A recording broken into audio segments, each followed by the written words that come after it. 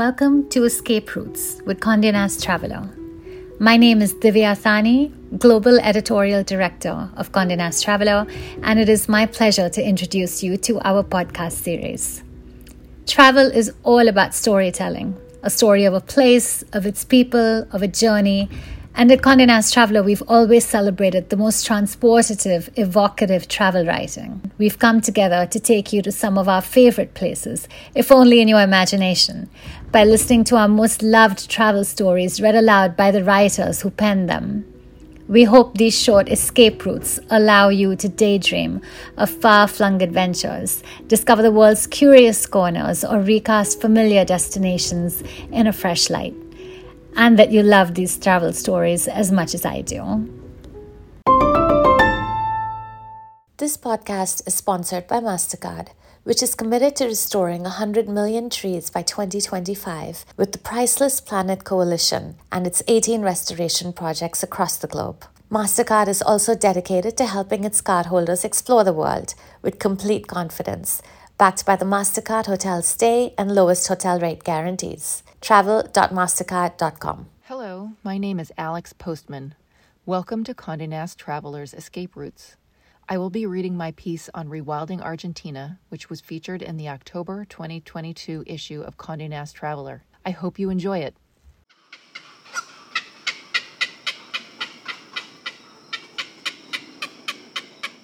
An hour before sunset, the Ibera wetlands wrestle to life as if cued by a conductor. Capybaras, the region's large, anvil-headed rodents, snuffle through the grass. Raucous lapwings crisscross the sky, and 3 tawny, web-footed marsh deer wade along the edge of the swamp. Only 2 decades earlier, it had been a lifeless cattle watering hole. As I amble by on horseback, our guide, Mingo Gonzalez, names a few of Ibera's 370 bird species along the path. Tiger heron, bare-faced ibis, strange-tailed tyrant. He admits he wasn't all that well-versed in wildlife as a gaucho who grew up in the nearby village of Colonia Carlos Pellegrini. Back then, nature wasn't so much revered as ignored or feared.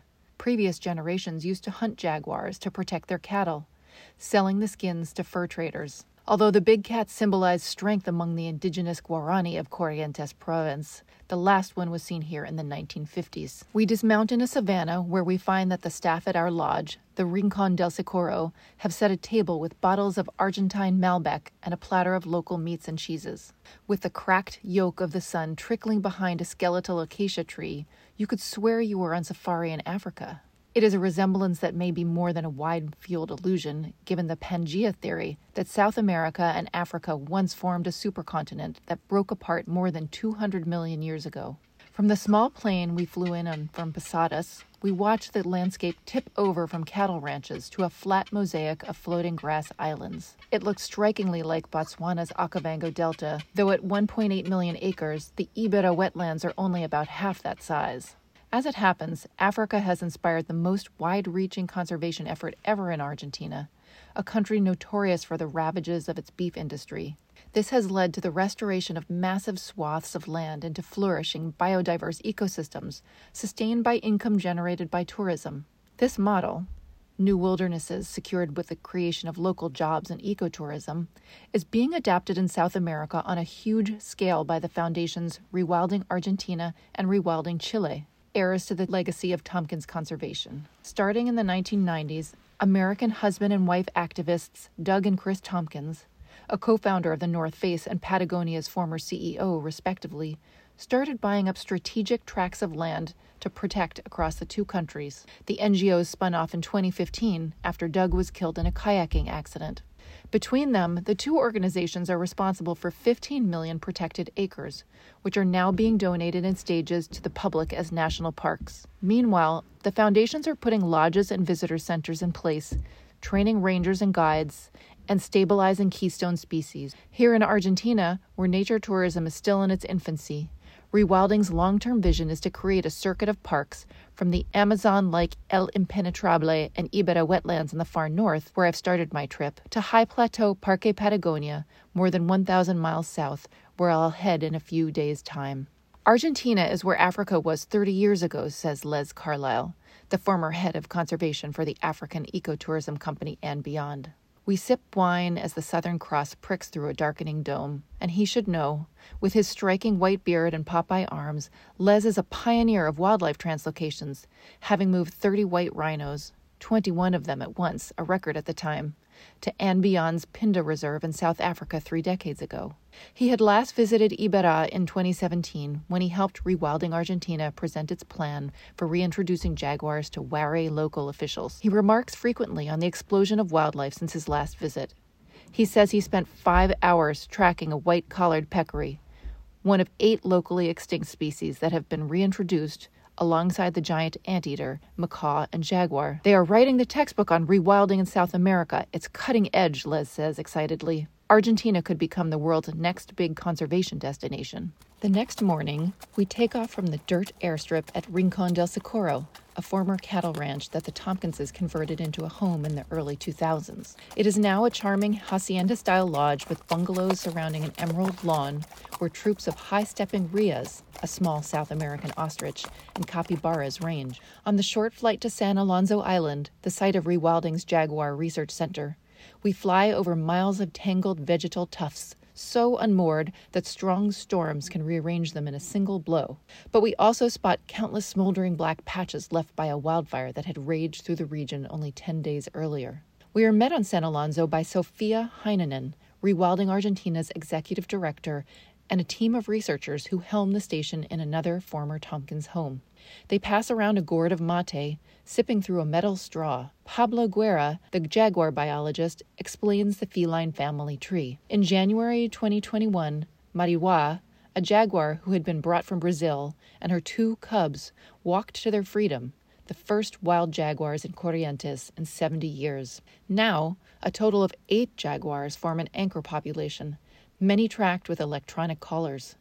These predators will help keep the herbivores in check, slowing soil erosion and allowing vegetation to rebound.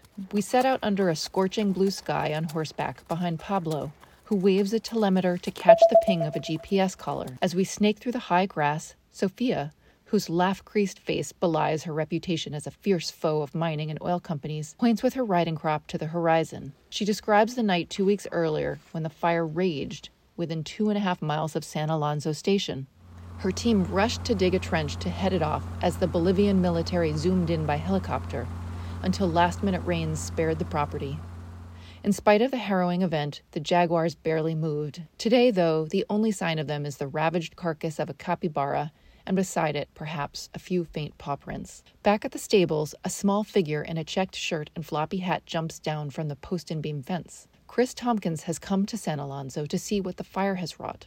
The first time she's left her home in California for Iberá in 2 years. Over lunch behind the house, still decorated with photos of her and Doug, she reminisces about their arrival in 1997. Doug saw a huge space, but an empty space, she says. It took us a while to understand what was here and what was missing. But he knew almost instinctively that it was a biological gold mine. When the accident, on a lake straddling Chilean and Argentine Patagonia, claimed Doug's life, Chris says, she contemplated giving up their shared mission. Another empty space. It wasn't a loss, it was an amputation. When he died, I went mad. I would go on long walks, prepared to disappear, she says. Friends whisked her away to India for a few weeks, and eventually she found there was something freeing in the worst thing that could happen to you, and you're still breathing. It changed my intensity, having nothing to lose, she says. She accelerated the donation process, reaching an agreement with the Chilean state in 2018 for the largest land grant in history, 1 million acres, to leverage the protection of an area 10 times larger. After lunch, we visit a pen where a family of slick, carob-colored giant otters, including a mating pair brought in from Hungary and Denmark, shriek and mash down whole fish tossed in by a researcher. Aquatic predators that went extinct here in the last century, they will soon be released into the lagoon, where an overabundance of prey has thrown off the ecological balance.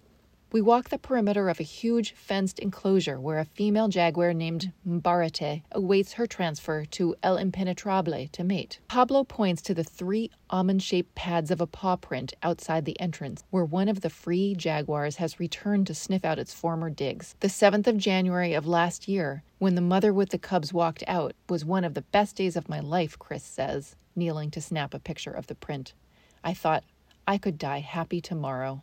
Though there was opposition at first, the province now embraces its jaguars with pride, having adopted the slogan, Corrientes has become Corrientes again. The turnaround reflects the foundation's success in creating a vibrant economy based on regeneration.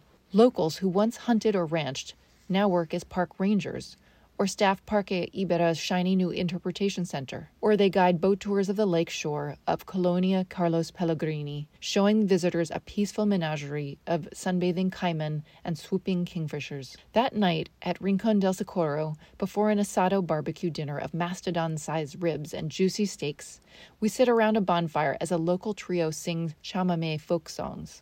In the past, we used to have to move to the cities to work, the accordion player says between songs.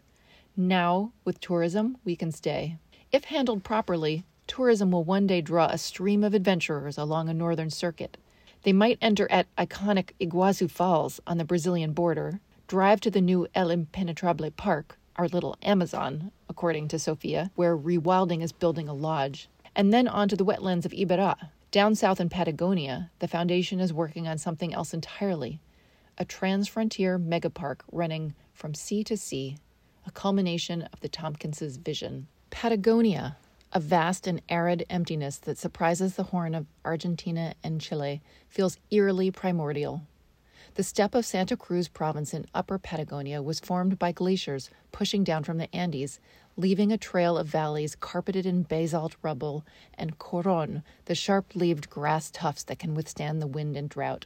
A clue as to what drew Rewilding Argentina here is nestled into one side of a small pleated canyon. Here, massive wrinkled lobes of rock drip with iridescent colors, vermilion, copper, saffron, and even lilac and bottle green.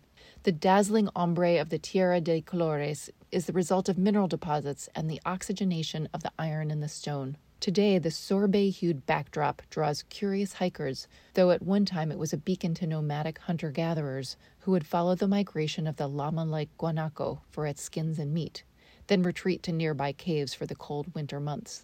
Their journey is recorded in cave paintings, some upward of 9,000 years old, on recessed cliff walls known as the Cueva de las Manos, Cave of Hands. On the walls are more than 2,000 high fives of ochre, red, purple, and white, prints large and small, stenciled by blowing mineral paint through a hollow bird or guanaco bone straw. In caves farther along the ledge, designs dating from the same time are fancifully abstract, a constellation of circles and zigzags, while more recent paintings turn figurative. The newest, at only a few thousand years old, is a stick figure known as the Dancer. The Tompkinses were in Chile first, but were called across the border in 2012 by the endangered duck-like hooded grebe, whose habitat was threatened by invasive species and mining projects. Rewilding Argentina acquired the ranch La Ascensión and joined it with public lands around the Buenos Aires Lake Basin, which became part of Parque Patagonia, a region that contains a glacier which preserves the watersheds of the Pinturas River Basin. The land around Pinturas Canyon was also sniffed out by mining interests. Rewilding Argentina snapped up that ranch and 4 others, creating a corridor between the national park and the heritage site. The Cave of Hands offers a helpful record of animals that once ran wild on the steppe, including the dainty-legged huemul, which vanished from Santa Cruz province long ago. The last herds migrated west to the forest of El Chaltén near Chile, where they are the most endangered of all South American deer. The rewilding team will eventually move a breeding population here to join the ranks of guanaco, choique, pichi, a small armadillo, gray foxes, and pumas, who also managed to survive on these inhospitable mesas. Like the jaguar, the puma is considered the architect of the ecosystem. Like the jaguar, the puma is considered the architect of the ecosystem. Like the jaguar, the puma is considered the architect of the ecosystem. A team of biologists monitors several members of the native population here with GPS collars to learn what conditions they need to thrive. Attempting to seek them out with Rewilding's photographic researcher, Franco Bucci, we hike to a wide canyon overlooking the Rio Ecker, where pumas like to lurk. In the canyon below, a condor hangs motionless on the current, and 2 orange vizcachas, rust-colored chinchilla-like rodents, peep out from behind boulders. But there is never a ping. Perhaps its signal is lost to the wind. Back at La Posta de los Toldos, the Spartan but friendly inn that's the park's lone lodge, a few rewilding employees and Argentine hikers and Puma trekkers from Buenos Aires huddle in a stone-walled room over bowls of steaming lamb guisado and red wine as the wind rattles the roof, debating the future of this far-flung corner of the earth. There are plans for 60 miles of trails and a host of new visitor infrastructure, like a welcome center, 2 campsites, a planetarium, and a kids' educational facility. There will be training programs for guides and rangers and jobs for cooks and auto mechanics in Perito Moreno. Then, too, there is all the work in the coming years to connect Parque Patagonia with its eponymous sister in Chile, home to the well-touristed hub of Valle Chacabuco and its jagged, snow-capped peaks. This would create a binational conservation corridor and ecotourism circuit extending at least 350 miles, reaching from the Atlantic to the Pacific and beyond. The foundation is also creating Patagonia Azul, a blue route about 8 hours northeast of here that will incorporate 125 miles of coastline and more than 60 islands, harboring a sea lion colony and passing pods of killer whales and dolphins. You have to look at the negative space and figure out what is missing, Chris Tompkins had said that day in Iberá. Conservation surely takes imagination. It also takes time, and fearlessness, and maybe, too, a sense that there's nothing left to lose, except, of course, everything. We hope you enjoyed our Escapes Route podcast. Please remember to like and subscribe to help boost us on the charts and ensure that you're the first to hear about our new episodes.